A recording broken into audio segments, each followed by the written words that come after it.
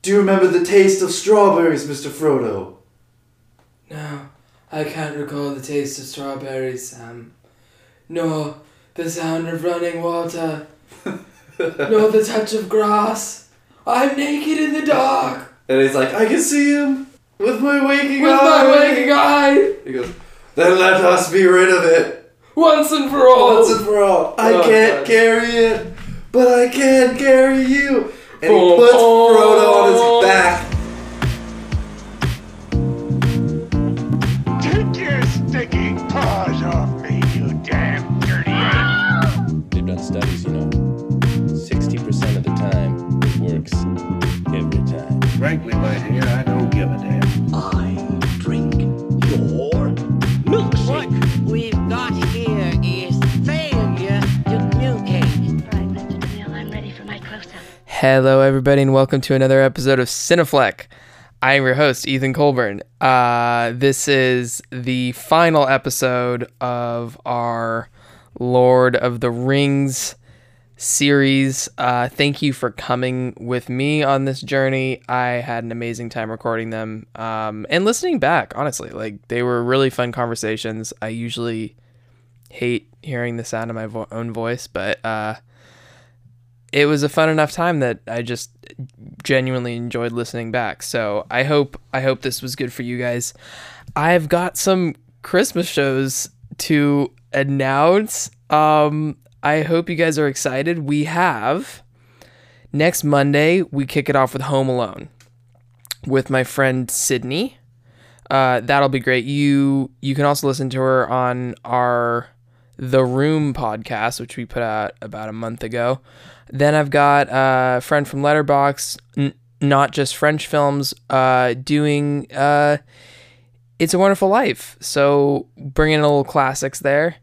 And then the week after that, Love Actually with Josephine, who's a good friend of mine, and Die Hard with Lexi. Lexi is coming back. Lexi was our first episode, still our most played episode.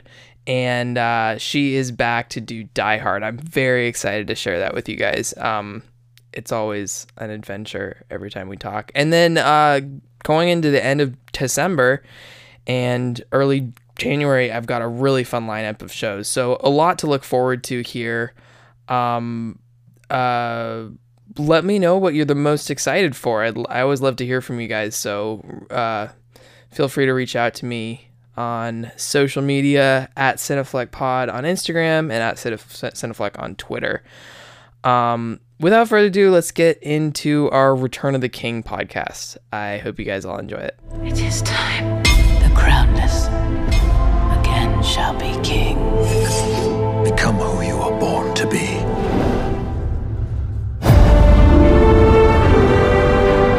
All we have to decide is what to do with the time that is given to us.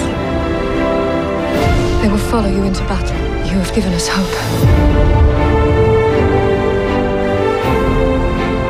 There is nothing for you here. Wow.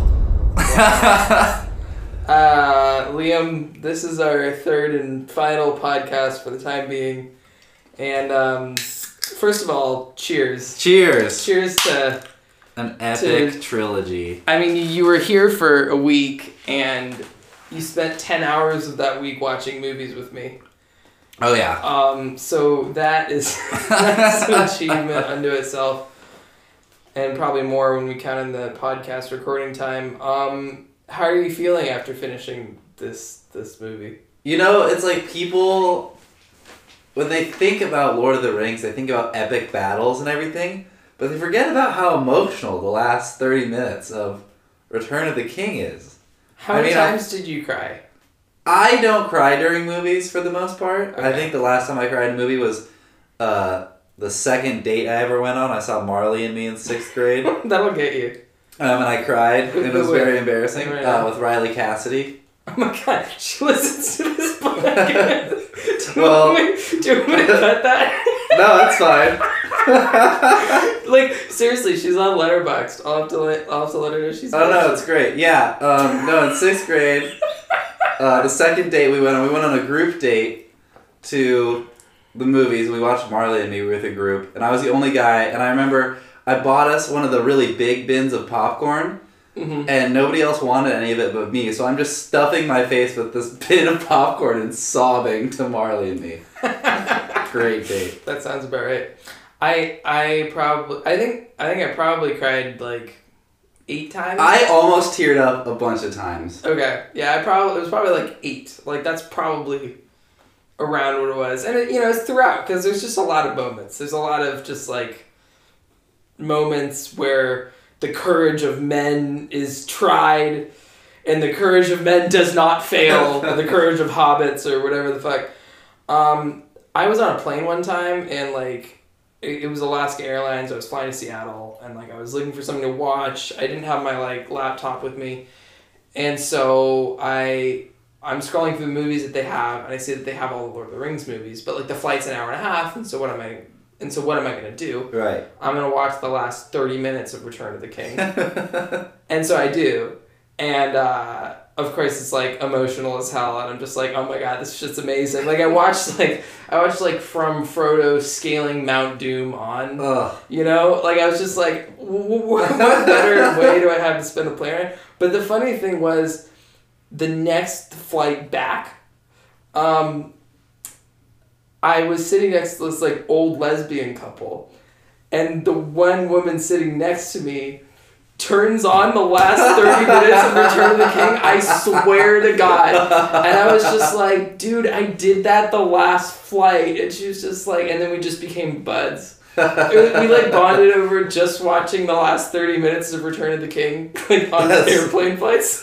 I swear to God, it was the weirdest thing. But yeah, no, it's like that last like hour or so is just, it's an emotional roller coaster. I feel depleted. I like can't handle any more goodbyes for the next week. Yeah, I agree. I mean, because at the end of the movie, Frodo and Gandalf leave Middle-earth. There's like 20 endings. There is a bunch of endings. But, I mean, there's also like 20 storylines that they have to close up. Yeah. So it makes sense. Do you have a favorite ending? Do I have a favorite ending? Like, I mean, in those ending moments, you have I think it's that one. I think it's when all the hobbits are at the shoreline and they leave. That's like the final ending. And it's a little bit long and dragged out, but it's so emotional. I do really like it when when they're in Minas Tirith and they all bow to the hobbits. That's like by far my favorite part of this whole movie. Yeah. The you bow to no one, and they're suddenly aware of like the fact that literally this whole kingdom, like not even the kingdom, just like everybody. Literally everybody is saved at the hands of these 4 hobbits, and they're just like that. That's the moment of the movie in my eyes. Oh my god, it's incredible. Yeah, I think my favorite moment of the movie, or the moment of the movie, is when Frodo and Sam's bromance reaches its true peak, and they're climbing Mount Doom, and Frodo gives his last effort, and he's just done, and then Sam he goes I can't carry it, but I can carry you. But that's only after your favorite line. That is after my favorite line. I thought you were gonna do your favorite line. Should I do my favorite line? Wait. I'll do Frodo's part if you do your favorite line. Okay. So they climb the mountain. Frodo eats it, and Sam's looking over, and he goes, "Do you remember the taste of strawberries, Mr. Frodo?" No, I can't recall the taste of strawberries, Sam. No, the sound of running water. No, the touch of grass. I'm naked in the dark. Is that the line? Yeah. Yeah. And he's like, I can see him. I can see him. With my waking eye. He goes, then let us be rid of it. Once and for all. I can't carry it, but I can carry you. And he puts Frodo on his back, and he carries him up a volcano. Ask your best friend if they would carry you dead weight up a fucking volcano. Would you carry me dead weight over a fucking volcano? I would try my very best.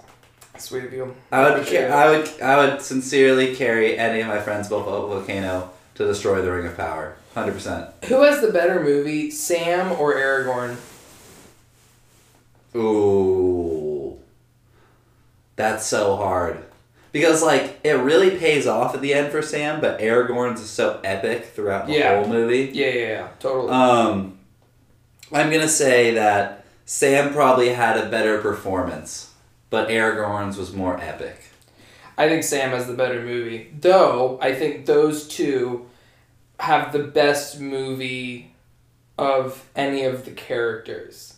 Because, like, you think about the amount of times that, like, Sam comes through, like, fights off the spider, storms a tower to get Frodo, carries him up the mountain. I mean, like, Frodo's dead and just Sam steps in. And like, this whole movie, like, he's so there, he's so loyal and, like, there for Frodo, but it's this movie where he's just, like, he's 100%, like, literally carrying him. But then, you know, I mean, it's also just so rewarding to see Aragorn's final, like, rise to power in this. It is. You finally get him as king. All of a sudden, like, it's the first time in the movie when, like, he's riding up to, like, the Black Gates when he's suddenly done his hair back in a ponytail. You're like, oh, he, like, washed his hair for the first time, like, in the whole, like, series. Like, greasy hair for, like, a year of shooting until that point. I mean, like, he just looks stately. Yeah, he really came into kingship. I would say that. I was thinking, I think Gandalf has the best performance in the first movie. I agree with that. And then I'm a big fan of Theoden, who's the king of Rohan, for the second movie, has the best performance. Because he nails it. He also nails it in the third movie, too. Yeah, he just has less of a role, but he nails it in this. Oh my god. And the whole, like, his whole thing with, like... I know your face. I know your face. I mean, I think the thing that's so amazing about him is I think I mentioned this in the Two Towers pod, actually, so I won't, like, repeat myself for too much, but even when you disagree with what he wants to do, he's such a, like, good king. Like, you feel that he's genuinely at every moment trying to do what's right for their people, which you can't say for a lot of other leaders in this movie. Like, a lot of other leaders will undermine the will of their people. I mean, famously, the Steward of Gondor just sending his son out to die because he's sad that his other son died. Yeah. But, like, Theoden always seems like he wants to do what's best for his people. Like, he just seems like such a good king. I just know that his speech to rally his troops to go fight at Minas Tirith is really, really epic. Ugh. And I would 100% ride in a battle after that speech. Totally. With that guy. And I feel the same way about Aragorn's speech. Yeah. At the Black Gates. Yeah.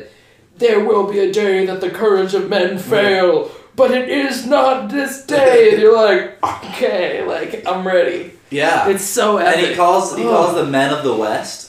Men of the West. Yeah, we're men of the West. Which I think is another... Coast. Ooh. I think is another World War II thing, you know what I mean? Yeah, absolutely. Like, it's sort of like the West against the East. Also, during that battle, they charge a bunch of horses at the giant elephants, and the giant elephants totally wreck the horses. Like, whose great idea was it to charge at the giant animals? Yeah, I mean... Not the best in-game strategic move there. In-game strategy. Well, I mean, to be fair, what else are they supposed to do? Just, like, retreat into the castle? I would think so, yeah. I would think you retreat back into the castle, you clear the castle of orcs, and you, like, re-barricade the gates and everything. And then you shoot arrows from the castle. Yeah. At the elephants. Yeah. That's not a bad idea. I mean, it's better than charging at them. Probably better than charging at them. Though they do a pretty impressive job at taking down the elephants, even before the army of the dead just come through. Yeah, kinda. I mean, they take out a few. But, I mean, think about how big they are. They were, like, way bigger than actual elephants. Right. But they lost so large. many horsemen, and they could have saved so many of the horsemen's lives if they had just... I mean, the city was their best strategic defense. and I realize that it's like hard to picture like the Rohirrim all like galloping into the city and like purging it of orcs, because maybe that's not what their horses were meant for. But it was better than just getting. I mean, those elephants were sweeping away like 30 horsemen per swing. Yeah, with their weird like things that are tied together. Yeah. Yeah, totally. Yeah, I agree with that. I don't think it was the best strategy. I mean, I just don't know what other options they had. I guess retreating the city, but do you want to? Should we just like walk through the plot of this real quick? If you want to, sure. I feel like most people know the plot of Return of the King, though. I think so. I'm just gonna there's a giant battle. They destroy the ring. I'm just gonna like run through it. Let's just do like a quick overview. Okay. You got. Okay, so you're recovering from the Battle of Helm's Deep, and then Frodo and Sam have been freed from Faramir. So we open on Smeagol's transformation into Gollum, which is like an odd scene, but I think reminds you that Frodo is susceptible, essentially, is the point of that. Right. Right. And then you get to like picking up the pieces of like what happened to Isengard. You get to all that, and like, Harry and Pippin are drunk, which is like they're back to being drunk. Yeah, they're smoking the pipe weed on a field of victory. Awesome. And then Pippin messes up. Pippin messes up. Pippin messes up for his final time in the beginning of this movie before he genuinely starts to just do awesome things and redeem himself. Yeah. Which, like, it took this long in the series for him to, like, start to redeem himself. So he messes up. He gets this, like, seeing eye, which is, like, the chat roulette of Middle-earth. Like, you just don't know who's on the other end. But obviously Sauron is, and so... But he gets a glimpse into the enemy's plan to attack Isengard, so him and Gandalf go to Isengard, and then there's, like, Boromir and Faramir's dads all, like, emote out, like, on his throne. By the way, like, every time you see him, he's sitting in this, like, empty hall. Yeah. Just honest. Does he just do that, like, with no... Does he have anyone to talk to? Or does he's kind of, like, in this XXX mood. But, like, wouldn't he, like, hang out in his room, like, on a comfy couch? Or no, like... he has to be publicly sad and eat tomatoes. Oh my god, it makes me... he makes me never want to eat baby tomatoes again. Yeah, he just eats disgustingly. Oh god, it's so gross. It's terrible. And he's, like, eating them during this, like, battle. And, like everything else in that scene is great because you got Pippin singing... And Pippin's just, like, slaying it. Like, who knew that Great Pippin voice. was, like, the Mariah Carey of Middle-earth. and like, he's killing it. And then, like, you've got, like, the steward of Gondor just destroying tomatoes like Gallagher with his mouth. Just, like... Just, like, spewing seeds all over his face. Like, disgusting. No one says anything. No one says anything, I guess, because he's, like, the steward. And then you got, like, the horses riding into battle. And so you're, like... There's, like, three things that you're thinking about in that scene simultaneously. Like, oh, my God, this is epic. They're, like, riding to their death. And then you're like, that guy's a great voice. And then you're like, oh, my God, I never want tomatoes again. And it's, like, those three thoughts are, like, simultaneously fighting for your, like, control of your... central brain. I definitely favored the tomatoes, thinking about the tomatoes. Okay, that's fair. That's totally fair. The tomatoes are very distracting. I think that's after the beacons are lit scene, which is freaking fantastic. Yes. And then you've got, like, the battle. Which, wait, can we talk about the beacons? Because I brought this up during the movie too. Yeah, let's talk about the beacons. So the beacons are to alert from Minas Tirith to Rohan that they need aid. And there's, like, 30 beacons that are lit, and they're lit along mountaintops and valleys and all these things. And what happens is, like, the men light them so the next beacon, they can see it and light it.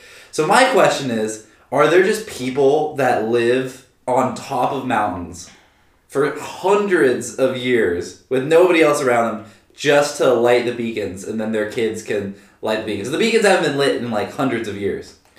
Here's my thought on this.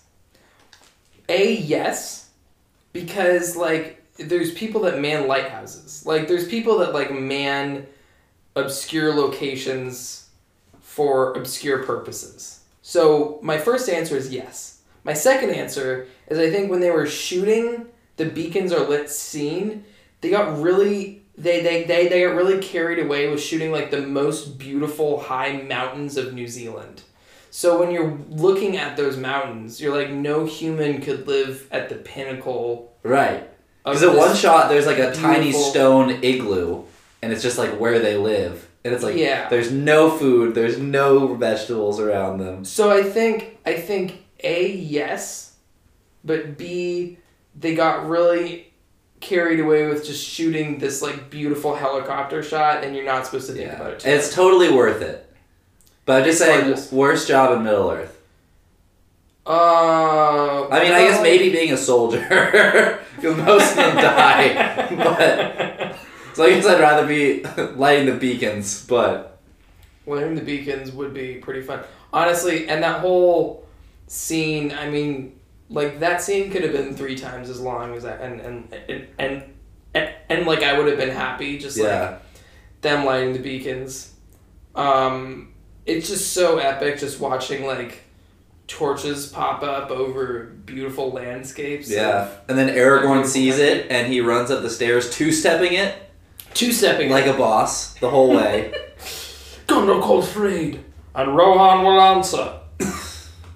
And so then like our favorite king shows up and is like is like Rohan will answer. You get the you get the battle for Isengard while the steward's trying to build his son. You get the I am no man. Not Isengard, Osgiliath. Thank you. Battle for Osgiliath. No. Battle for no, Osgiliath is the one that Osgiliath's on the river. Yeah, what's the Battle for Minas Tirith. Oh, okay, yeah. And then the I am no man. The horses come in, then the dead people come in, then they regroup, and then there's the battle at the Black Gate, and then Frodo and Sam have their strawberry moment, and then they march up, and then Gollum tries to take the ring, but then they push him in the fire, and then he dies, but then the eagles come and save them, and then they fly back, and then there's the 15 endings. Yes. Just zipping through this so we can get... Because I thought I would do the plot. And just as Ethan and I watched the extended version for the third movie. Yeah. And it was 4 hours long. And you know what? It added. At least in the second half. I thought the extended version added in the second half of the movie. I was mixed because, like, when you're watching the theatrical cuts, they feel rushed. Sometimes. Like, at certain times, especially in The Fellowship. So maybe The Fellowship would benefit from the extended cut. But which we did not. We only watched the theatrical cut for the first 2. Yeah, I was like, there's a lot of scenes in the extended cut that just seem unnecessary. Yes. And I understand why they were cut.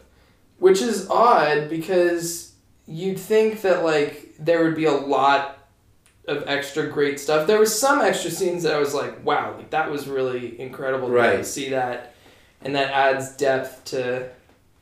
But there was some, even like the shit at the Black Gate with the guy with the weird teeth that's like, here's that shirt of Frodo. And they're like, I think he's still alive. You're like, okay, and then you just like... The part that bugged me the most about the extended cut was a lot of the scenes that were cut had Gandalf in them, and I feel like they really changed his character from the theatrical version. How so? Like, I thought that Gandalf's character in the extended version was much, like, weaker. So he has a fight scene with the Witch King of Angmar, but it's not really a fight scene, and the Witch King destroys his staff before having to go do something. And then... Wait, how does he get his staff back? I think he just gets a new one. But, like, from where? Just trees, I guess. But then, like, at the Black Gate, there's, like, this whole, like, Mouth of Saruman thing. which is like, I guess like a speaker of Sauron, comes out to negotiate at the Black Gate before there's the battle, which isn't Speaker in the... of Sauron? Sauron, my bad. Okay. And Gandalf is like, disband your armies and leave this land. I don't know, it's just like, that felt really unneeded as well. It made his character seem weaker. And there was also a lot of stuff during the Battle of Minas Tirith when Gandalf kept saying like, hold your post. And I just didn't feel like that was necessary. I don't know, I just think his character really benefited from the theatrical version. That's fair. I mean, I think the stuff like the Nazgul doesn't necessarily prove that he's weak, but proves how strong the Nazgul are, that they can like take down Gandalf. And so I think that scene's really... Yeah, but then he gets stabbed in the face. Yeah, because no man can kill him. But she is no man. Right. But, like, Gandalf doesn't even put up a fight. Like, he just... he gets instantly downed. And the only reason he survives is because the Nazgul, like, saw the Rohirrim charging. Because, like, no man can do shit to the... I know, which is dope. And it was an awesome scene watching her slay him. Which, by the way, let's just talk about that scene for a second. I don't mean to jump around too much, but... Okay, so... Oh, but that is someone who really benefited from the extended cut. Is right, Éowyn. Éowyn gets a lot more time because her love story with Faramir gets some extra time. You see that build before you get to see the final shot of them together that implies that she's now over Aragorn and she's found new love. Which also, she got her heart broken by Aragorn. It was brutal. My God, it's brutal. It's really sad. I was like, ow. Yeah, it hurts. It's like, we've kind of all been there. Okay, another movie... Would you say that Aragorn led her on? You know, Because he kind of did. He kind of did. You know, he was like... There are like scenes where he's like... They're like... Not like holding hands, but they're kind of like... Up against each other, and they're having like whispers, and... You know, I don't know. It's just like... He kind of leads her on a little bit. He kind of leads her on. Yeah, so. It's not great. Yeah, he kind of leads her on. It kind of reminds me of a scene from a movie that I also watched today, Boogie Nights, where Philip Seymour Hoffman's character goes in to kiss Dirk Diggler after showing him his car, and then Dirk Diggler is like, "What the fuck? Like why would you do that?" He's like, I just love you, I love you. And he's like, I love you too, dude, but like, why would you try to kiss me? And it's like, and then he's like, I'm a fucking idiot. And it's like both that and the I cannot give you what you seek scene. They just like, whatever heartbreak you've had in your life, they just take you back to that moment. And you're just like, oh God. Yeah. It just hurts. It's not even that long of a scene. It's like 3 lines, and it's just but it perfectly encompasses watching the range of emotions. Watching just like the hope leave her eyes is just so brutal. It's brutal too because it's like he doesn't want to hurt her, and he like doesn't want her to like hate him or stop being his friend or whatever. But that's exactly what leading someone on is. Yeah. So don't lead people on. Don't lead people on, folks. Yeah, no, it was brutal. It's really brutal. I think, I mean... But her character also gets some mad points because in the extended version, you get to see a lot more of her conversations with Merry, the Hobbit.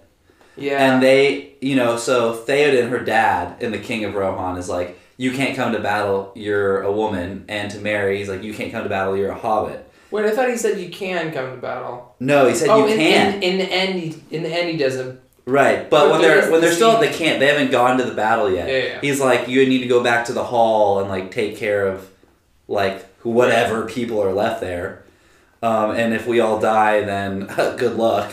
Right. So she's like, no, I want to fight. Like, what's the point of me going back if you guys lose? Then we're done for anyway. Yeah.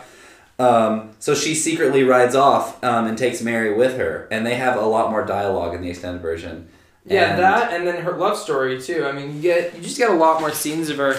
It is nice to get a lot more of her story and all of this.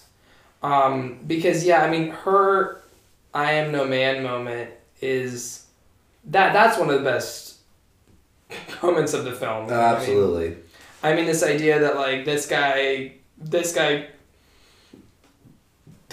killed her dad or almost killed her dad, and then she stands up to him. She stands up to this just like force of evil with very little training, and it's just kills his like evil dragon. It's like, I'm gonna slay you with her pure will, and then no man can kill me. I am no man. Which, by the way, is Shakespearean. Did you know this? I did not know this. In Macbeth, the witches tell Macbeth that no man born of woman can kill you. And then he's killed by this guy who he had was born of a C-section. Yeah. That's right. So it's a Shakespearean thing to have that be like a caveat. And then the person's like, nah, like, no one can kill me. But yeah. really, it's like, I'm not a man. Like, yeah. But yeah, that moment's incredible. And then just, like, her final... Speaking of the Witch King and his weaknesses, apparently, like, keeping an eye on his front door is also a big weakness. Yeah, Frodo's just, like, walking out there. So like, at one point in the movie, Gollum takes them to the secret stairs, and that's how they climb the secret stairs to go through Shelob's spider cave to get into Mordor. So Frodo and Sam, they're at the front gate of this like super evil looking castle, and the ring kind of beckons Frodo in, and he goes in between the gargoyles, and it's just a road, and there's nothing else around him. It's just him. And they don't see him. And then immediately after that, a massive army of orcs departs from the castle to go to the Battle of Minas Tirith. And it's like, how did nobody see him? There's something with orc armies and not looking to the side. Yeah. I don't know if that's like... But he wasn't even off to the side yet. He was just like in front. Like, did they not have anyone still, watching? Like, later they're off to the side. Right. And no one looks. And then this happens again where they're like, okay, so this... I mean, in another extended cutscene, they're like, okay, so the orc army's coming. Let's just sit here and pretend like we're taking a rest. And then, of course, like, one orc's like, dude, get in line. And then they're stuck in an orc army for, like, 5 minutes. But, yeah, there's something with, like, orc armies and not looking to the side that I think is odd. And stairs. You talked about stairs. Yeah, there's no, like, real stairs in Middle-earth. It's all rock climbing. It's, like, all rock climbing. Yeah. It's a theme. It is definitely a theme. You know, one thing that I've noticed is because, like, I think we have more critiques of Return of the King than of the other two movies. But it is also, in my opinion, the best of the three movies. I know we are talking about a lot of critiques, but maybe it's just, it could have been our mood, because I was just sort of like, I mean, we had a while to think about the first two. It's true. And it's the extended version. We were version. much more sober. We were more sober. It's the extended version. But I was thinking about this, and I don't think I usually have this many critiques, but it is the best of the Lord of the Rings, and despite everything I'm saying, I love it very, very much. Right. But yeah. I've always had a little bit more of a critiques on 3, but it's over stupid stuff, like what we just talked about, like the gate, and the, like charging into the elephants and everything, like, you can excuse all that stuff because it makes for an amazing movie. And I think that's why it's great. Well, yeah. I've got another critique. My other critique is just, why can't Arwen take a boat later? Like, her whole thing... this is one thing that you and I disagree on. I disagree with you on this. The elves are all leaving Middle-earth, along with, like, Gandalf and Frodo and Bilbo and everything. They're all taking a boat to someplace. And this is at the very end, after the evil's been defeated. But, like, the elves have been planning on leaving. And supposedly they know what lands they're going to. So why couldn't you take a boat there later? Like, why couldn't Arwen hang out and marry Aragorn, and then when Aragorn dies, go take a boat later? Why can't her dad come back and be like, hey, I'll pick you up from the party in like 100 years? Why can't that all be a thing? See, I think it has something to do with magic. And I think that, it becoming the realm of men. And just like how Gandalf says his work is done, I think the elves know it's their time to leave. And I don't really think there's a way for them to get back. I think that, there's an opening, and they know the opening is closing, and if she doesn't leave, she can never go, because it's the time change, right? It's a third age, and then it's the end of the third age, and becomes the fourth age, and it's the age of man. And I just think that along with the great evil that has departed the world of Sauron, the good also has to leave. There has to be that balance. I don't think no ships can come and go after that.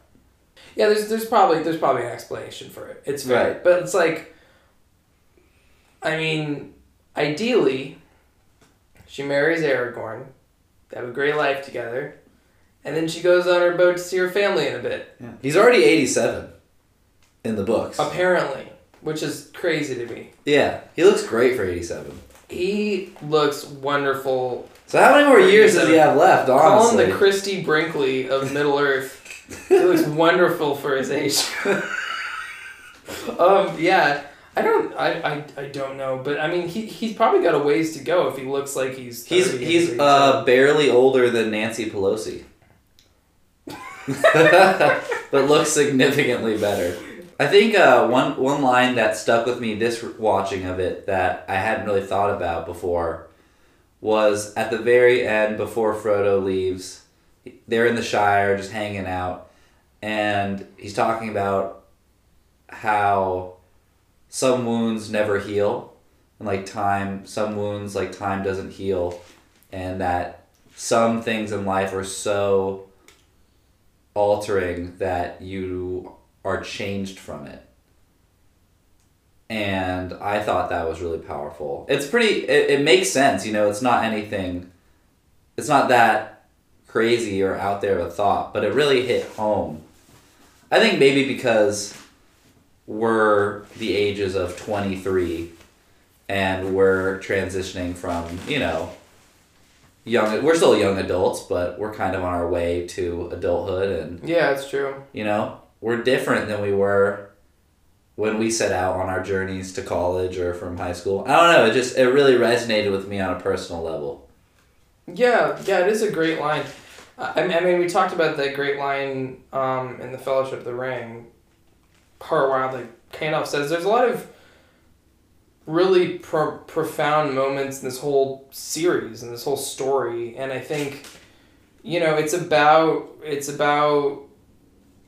courage and I'm a different person now than I was when I first watched Lord of the Rings when I was a kid, and I watched it for completely different reasons. Totally, completely agree. I am sort of surprised that, I mean, Frodo, so Frodo had the biggest burden of all the hobbits, obviously. But I'm surprised that he's the only one that had trouble adjusting to regular life after, especially Sam also went through most of what he went through, you know what I mean? I'm surprised that Frodo's the only one that sort of struggles adjusting. Well, I think it has to do with being a ring bearer. Sam had the ring for a few hours on his person. When Frodo gets captured by the orcs and Shelob, and he takes it for a little bit. But you see how Gollum's really messed up? Yeah. Frodo was on his way to becoming that. And that's why he even says somewhere in the movie, he goes, near the volcano, he goes, I have to destroy it for both of our sakes. And I think that even though it's destroyed, the crazy amount of pain he's went through, it's too much. It's like PTSD. It's he can't adjust back to normal life. Because he's not normal anymore. Shit. That was profound. Do you want for the to clean up your audience beer? members, I lightly spilled some Coors Light. Here, I'm just gonna get you some toilet paper. Oh, it's okay. There's actually paper towels right there. Oh, let's see. It was only a dribble. Yeah. That was beautiful, Liam.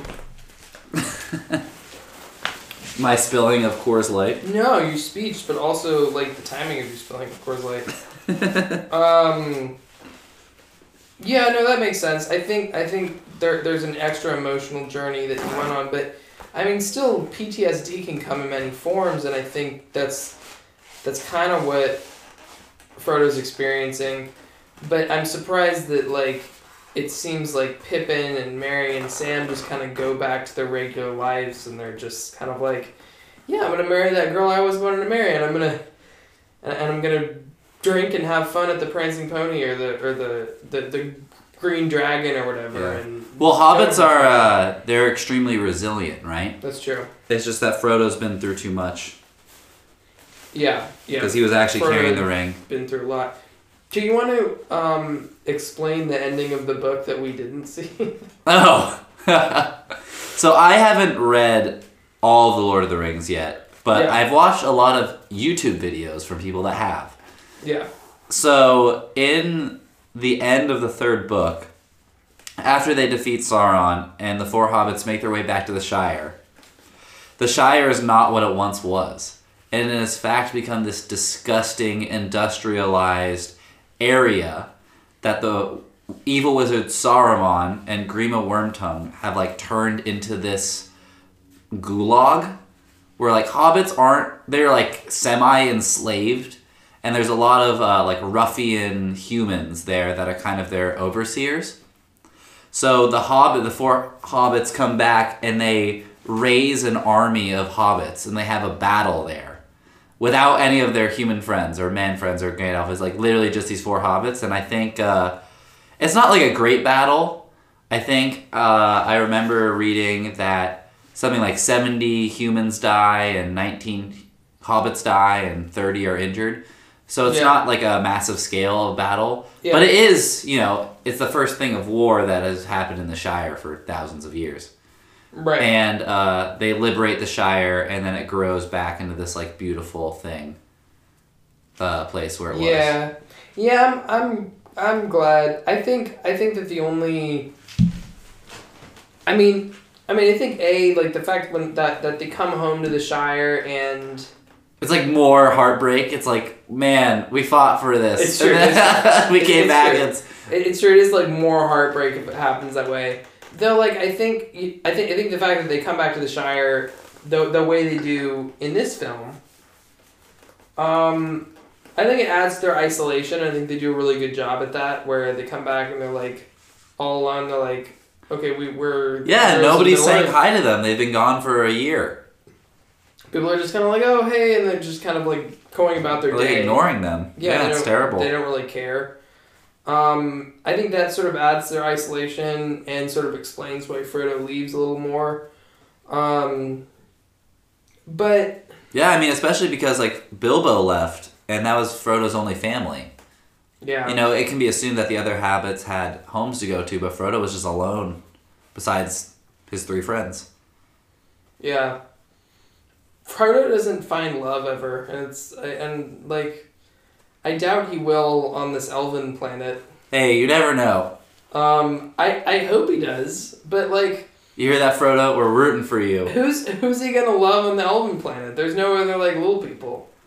Love has no height difference. It's true. Does Gimli stay? Gimli stays.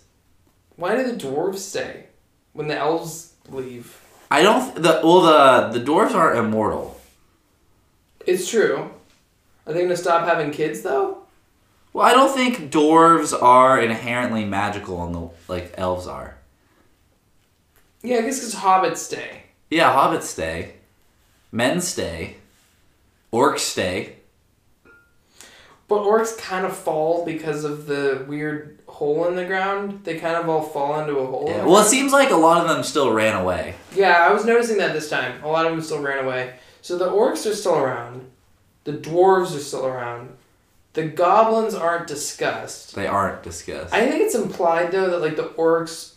I'm sorry. I think it's implied that the dwarves are mostly gone, because it's like the mines of Moria are depleted, and there's just like, and they keep talking about how the orcs dug too deep and got too greedy, and like the age of the. Right. Sorry, Well, orcs, in the the books there over. isn't much mention of it except for the fact that Sauron dispatches a force of orcs against the dwarves of Erebor, which is the mountain in the Hobbit. So, but that's really like the big mention of it. So it seems like the dwarves actually have their own battle with Sauron's forces, but it's just not really discussed in the books. Yeah, that makes sense. I think they're kind of like the hobbits in that they're not that much like of a population. They're not a large population, but they're still around. Yeah. I think what was nice is we watched 2 out of 3 of these on a projector, which is the biggest screen I've seen them on. And honestly, just to see the battles in widescreen, and like there's like a lot in the frame that I noticed that I didn't notice on smaller screens. There's a lot of like, oh, if you look at this wide shot of the marsh, you can see them walking. If you look at the wide shot of the armies, you can see where the people are going up the mountain. Like, I just noticed a lot more little details in the frame, which is cool. I think the thing that we both noticed, which was annoying, was every time there's a hobbit on a horse, it's so clearly a dummy. Yeah. It's so clearly just like a person riding with like a fake doll with a hood on. Like, yeah. It's like really stiff and just bad. doesn't move. It's pretty bad. I wish I could unsee that. I think that is probably one of the worst special effects. And I'm also not the biggest fan of the Army of the Dead special effects. I think that's not controversial. I think the Army of the Dead does not look. But I don't know how great. else they would do it. So I also think when you're watching like the extended cut special effects, when you're watching the extended cut special effects, a lot of those scenes, it seemed like they spent less money on than the theatrical cut scenes. Probably because they had less of a budget to work with. That would be my guess. But it did seem like with the extended cut scenes, like Gollum looked a little weirder, or like the Army of the Dead looked worse, or it looked more green screened or something. Yeah. But it looked slightly worse than the theatrical cut scenes. That's what I was noticing. I think overall, when I do rewatch Return of the King, because I'm sure it'll happen again. Yeah. I think I'll probably stick with the theatrical release. I think I'll probably go back to the theatrical release, and that's our advice to the listeners. I think if you are a diehard Lord of the Rings fan, it's worth checking out the extended cut. It's worth seeing. But if you're just like, you just watch it because your dad put it on, for the holidays or whatever, you're not missing much. I agree with that. I totally agree with that. We've touched on like a lot of like what we like about this movie. Do you want to like do a draft? Do you feel like we've covered a lot of what we like? I mean, do you want to just like talk about more of your favorite things about this movie? I think we covered all that. I did have another like observation. Yeah. And that's at the very end of the movie when Frodo's leaving the ship, he gives us this like really ridiculous boyish smile grin, which is awesome, and I feel like that's how like we heard like that's how I remember like Frodo from the first 2 movies, Totally. He looks like he's kind of back to himself. Right, but you don't really see him do that very much in the first 2 movies. Yeah. Like Frodo just made me so sad in the 3rd movie. He made me more sad in this watching of it than I've ever been before. Is Elijah good? Is Elijah Wood good in this? Absolutely. I think so. Is he though? I think he's great. But the thing is, like, to me, he's my Frodo. Like, he's totally my Frodo. At the same time, there are scenes, like, multiple times each movie, where he makes a face that makes me laugh. So does that make him a good actor? The Frodo O faces. Like the O faces, or just some like he just does something that makes you laugh. Yeah, but like he doesn't need to be serious all the time. Even though the reasons why you're laughing are he's supposed to be serious. He's making kind of a weird face, but the faces he's making aren't intentionally humorous. right. Ever. I enjoy them. I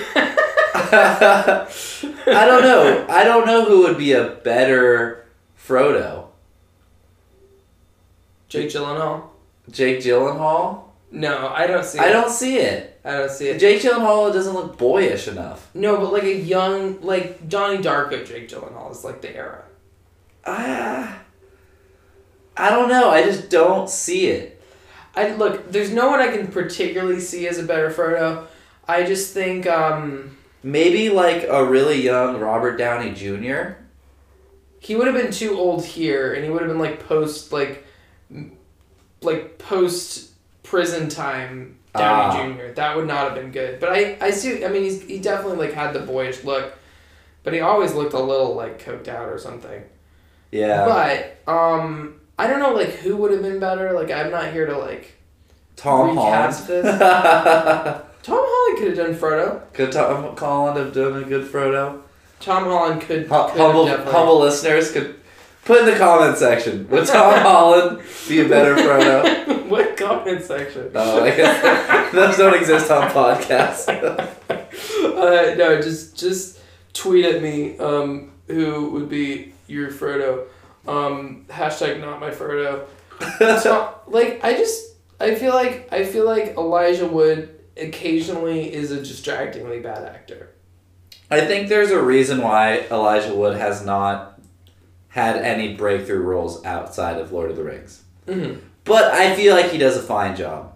And Sam's acting carries it anyway. Sam's acting, Sean Astin's acting, is like over the top spectacular. Like it's just especially in this movie, especially in the third. Especially in this movie, it's so amazing. He proves himself to be like the ultimate best friend. Like literally, like what I mean. You talked about this too. Like what more could you ask for in a friend? He's just, he's so loyal. I don't know. Yeah.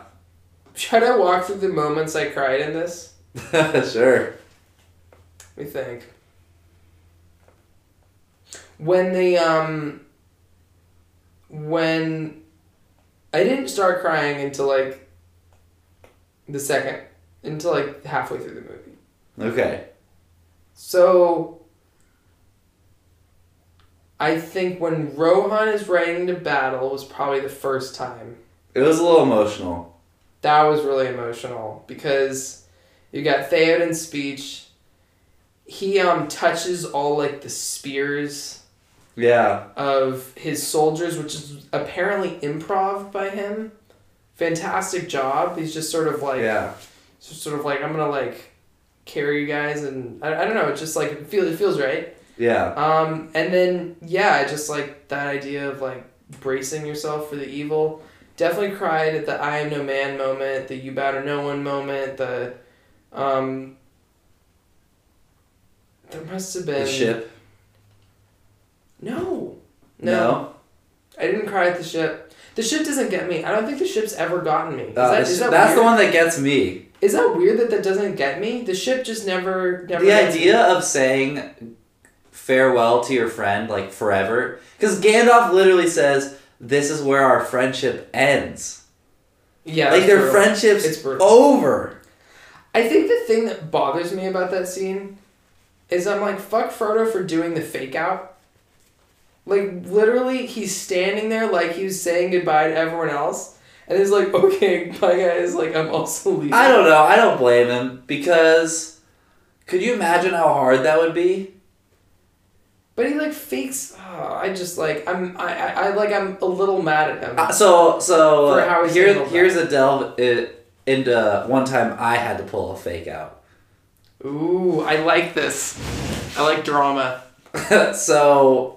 when I was dating my ex-girlfriend, I tried to break up with her at one point, and it was very obvious. I didn't explicitly say, we need to talk to break up, but it was kind of implied, and she figured it out immediately. And we talked, and she kind of talked me out of it. So then I realized that I had to do the fake out because she was prepared to talk me out of it. So I kind of needed to just do it immediately so that way it would be gone. And I'm sure I made her feel really bad. And I'm sure it wasn't great of me.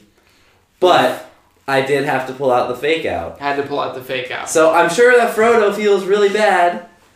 But maybe if he had said something, his friends would have talked him out of it. And he would have been unhappy. Huh? Why did you break up with her again? It was just toxic. Yeah.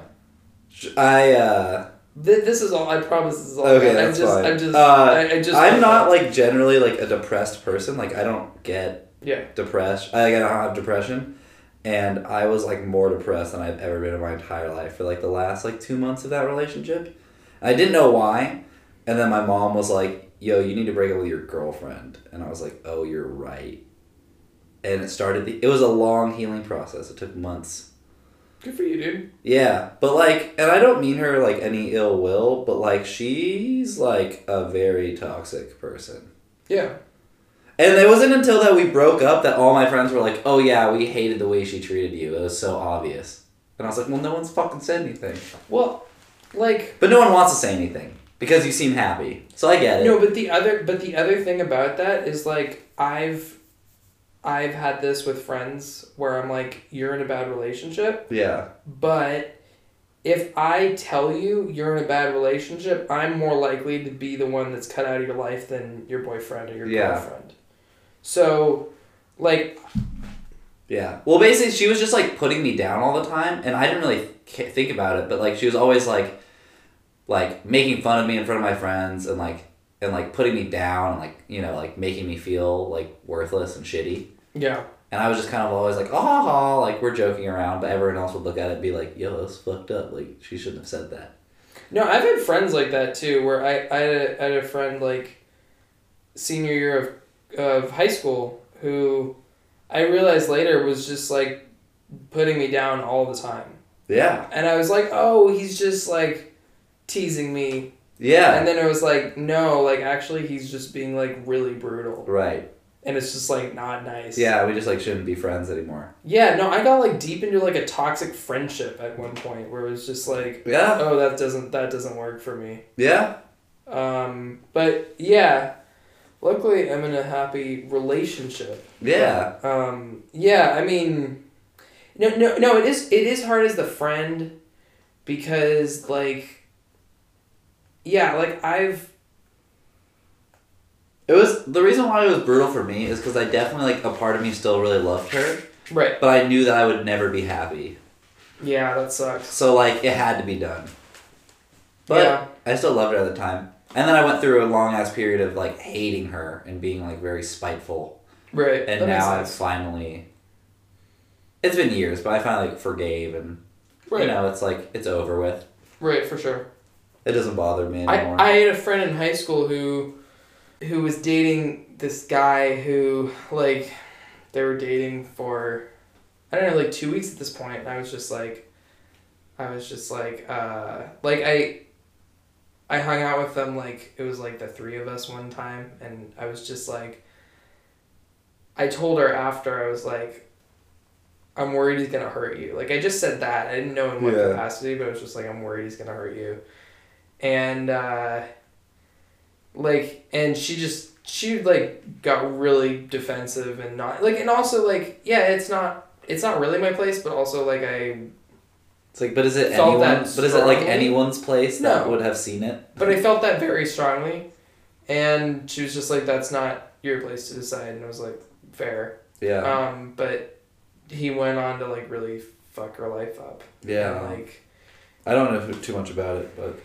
Yeah, I mean, it's just like, yeah, but, like, it's hard to be the friend. Like, I've had conversations with other friends where they've asked me, like, would you tell me if I was in, like, a toxic relationship? I'm like, it really depends, because... Maybe. Well, I would want to. I would 100% want to, but, like, sometimes you do better, like, letting the person figure that out on their own than if you're the one to like jump in and say you're in this space.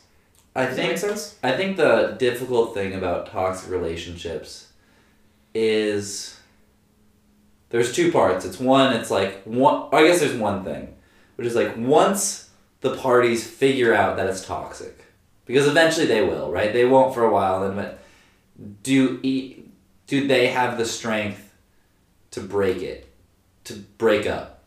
Because I feel like that's the danger in the toxic relationship. It's not whether or not, like, sometimes people just don't work out and it manifests poorly, but it's like, are you guys strong enough to, like, end it for both your happiness' sake? And there's tons of people that aren't.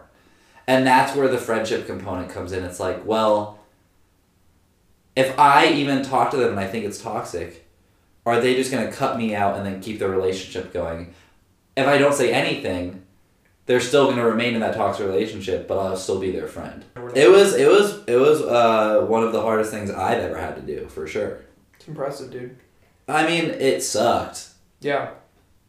You know, and it sucked for a while, but I'm better because of it. I can't imagine what I would be like now, 5 years down the road, if I was still in that relationship, like so many other people who are.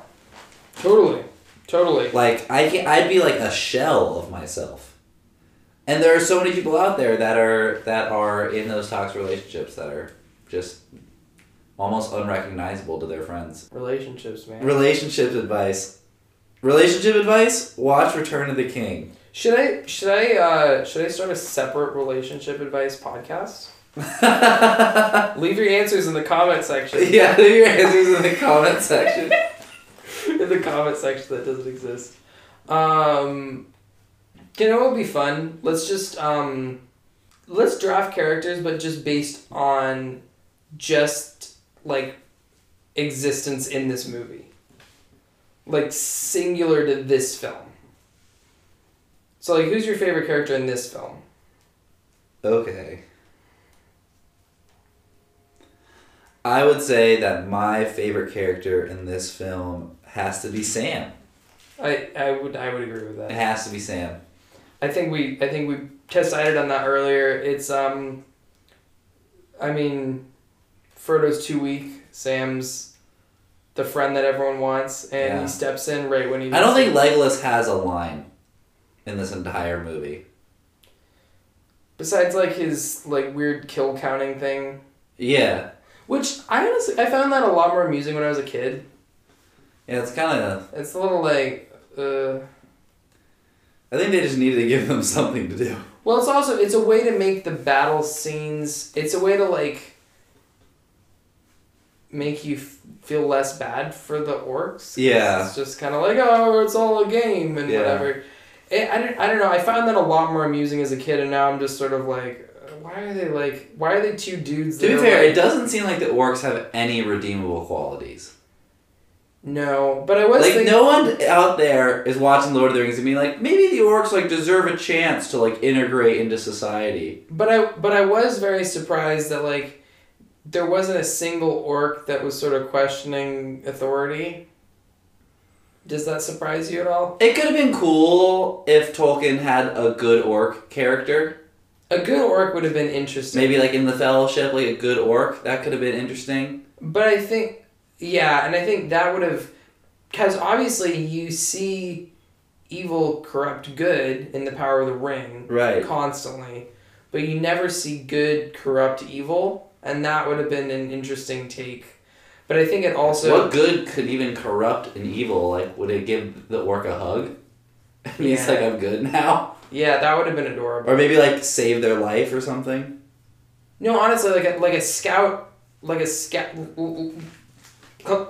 know how they kill a scout in the second one on the hyena? Yeah. Like, it could have been, like, a scout, and then they, like, capture him. They're like, what are your plans? And the guy, like, defects to the other side. Or, like, he's like, brutally injured, and then they mend him. Could have been something like that, yeah. But, like, orcs are just, like, horrible in this. Yeah, they just suck. Yeah. Sam is the best character. I agree with that. I think my next favorite, I would agree that Sam is the best, would be Aragorn. It's just, like, this is the final... It's surprising to me that he didn't win an Oscar for this performance. It's really Was he nominated? genuinely. I think he was nominated. Yeah, it's genuinely spectacular. I mean, like, I think Aragorn is the largest arc. I don't know if you'd agree with that. Yeah. Just from kind of tying a bar to like King of the Lands. I think he is the largest arc. Yeah. So I'm always super impressed by this character. Obviously he is the titular character in this movie. When they talk about Return of the King, they're talking about Aragorn. Who would be like third favorite? Because I feel like those are the. I mean, I think those are the two that I brought up earlier. You know, I just don't think that Gandalf deserves the third best. I think it has. Really? I know. I feel like he would be the easy pick, but I feel like it has to be Frodo. I really thought Frodo was awesome in this movie. I thought this was his best movie of the three, and he had an excellent performance. I'm gonna go Gollum for 4. Ooh, Gollum. Frodo. Gollum was really good in 2. Gollum's really good in 2. But I think I think just like seeing his backstory here is really interesting. Again, I mentioned earlier that sort of adds to like Frodo's history, and like it adds to I would put Éowyn above Gollum for the extended version.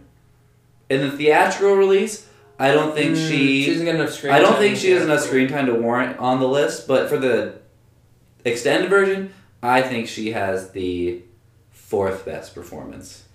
I just think Gollum is one of the most interesting characters in any like fantasy story. Like I just think his whole like he's so like he literally saves Middle Earth accidentally. Yeah, he's like the anti-hero. He's the anti-hero of the whole thing, and I just like I think he might be the most interesting character in the whole series, because I like that he is having this internal struggle. I think, like, for me, the whole dual personality thing can get a little like gimmicky. Like it can get a little it gets a little tedious almost, and I hate to say that because I think it's otherwise a great character and performance. But I mean, just the idea that he's internally struggling because he's been corrupted by this evil force. And I think that's why his performance in 2 is better, because he's like Smeagol's able to like win out over Gollum for a short period of time. Yeah. But in Return of the King, it's like very much all Gollum. And then as they're approaching Mordor, the Power of the Ring becomes stronger for like the 2 of them. So Yeah. Frodo's just exhausted, and Gollum is more Gollum-y. Anyways, I don't know, but yeah, Gollum would be a number 4. Do you have a number 5? We can just do one more round if you want. Number 5. Would it be Éowyn? Do you want to take Éowyn here? Yeah, I did say Éowyn. I hold true to that. Yeah, Éowyn has a big moment. She's spectacular. She makes me cry. But only for the extended version. But would you not take her in the regular version just for her "I am no man" moment? You know, it's just That's not. like her It's not moment. enough screen time. But I guess none of the other characters really get that much screen time besides like Gandalf. I don't know, Pippin maybe. Pippin really finally comes through in this movie, and because he like lights the beacons, he saves Faramir. You know, he like charges in after Aragorn at the Black Gate. He's like the second person. yeah, no, he's great in this. Like he bothered me. I mentioned in the Fellowship podcast that like I don't even get why Merry and Pippin are on this journey, but then over time they prove themselves. Yeah, they were essential. And they prove why they're essential. Yeah, they took Isengard. They did important. take Isengard, though. I still think that if they were remaking the Fellowship, I think that taking like 2 more elves probably would have been more helpful. Well, I think the whole point is they realize that the Fellowship can't exist because the ring would corrupt everyone except for Frodo, and apparently Sam. So the Fellowship was actually doomed from the start. So it doesn't matter. Yeah, that's true. That's fair. It's all fair. Do you have any other like thoughts on? Oh wait, I should take my final pick and we can get off the draft. But I'll just go Gandalf because he's still great, and he has he has the great moment where they're retreating from Osgiliath, and he like shines the beacon off of the like at the Nazgul, and then he has this moment where he saves Faramir, and he has all those moments where he's talking to King. He doesn't have quite the moments that he has in the first 2, but he has a lot of really cool moments in it, and good for him. He deserves it. It's great. I think I'm Team Gandalf the Grey, though. I think he's better when he's Gandalf the Grey. Yeah, that's fair. That's fair. It's also cool to see his rise again. Yeah. I think that makes sense. He's better as Gandalf the Grey, which is funny because you were on Team White Claw. I was on Team White Claw. For anyone that makes it to the end of this episode, I drank an entire 12-pack of Claws. But I did sub out 2 of the Claws for Coors Light. Yeah, so I had 2 Claws, and yeah. I was very trashed. You were very trashed. I was not quite as trashed, but we got pretty drunk on that one. That was fun. Do you have any other like thoughts on this movie in general? I'll probably watch it again next year. Totally. And every year after that. I'm back. It's about every year, every 2 years. Yeah. Yeah. I totally agree. I mean, it's literally just like one of the greatest stories ever told. It is. And I think just like start to finish, there's so much beauty and there's so much in it. I mean, in terms of just like the films, like they're just so well executed.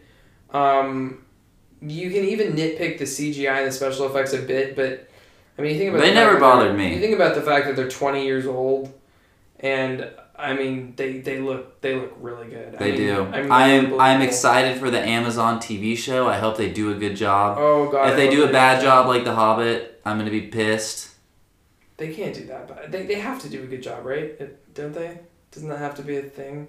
Oh yeah, they have to do a good job. Right? Yeah. Absolutely, that's a thing. It's in the contract that it has to be good. It has to be a good show. Do you want to say a quote in character? I already said my quote. That was my one quote from Return of the King that I know. Your strawberry quote? Yeah. Do you have another quote? No, I don't. That's my one. How do I end the podcast? So it's when it's at the Battle of Minas Tirith, and Theoden his horse has been knocked over by an elephant, and he's lying underneath it and he's dying, and Éowyn comes over to him after she kills the Nazgul leader, and he goes, "My body is broken." I know your face. I know your face. Which is the same line he says when he's being lifted from the spell of Wormtongue. It is. He it says all that connects. to her. It's his first line that we hear, You're and right, it's his his last first and line. last line in the series. How It beautiful is that? It is. God. I don't know. Something really Yeah, it's resonated with my body is broken. I feel body you, is homeboy. Same. Yeah, my body's broken. Dude, thank you. You had a gargantuan task. And I feel like we succeeded. I feel like we did a good job at this. It was fun. We covered the Lord of the Rings. It was a big task. It was fun. Hopefully we did it some justice. Hopefully we did it some justice.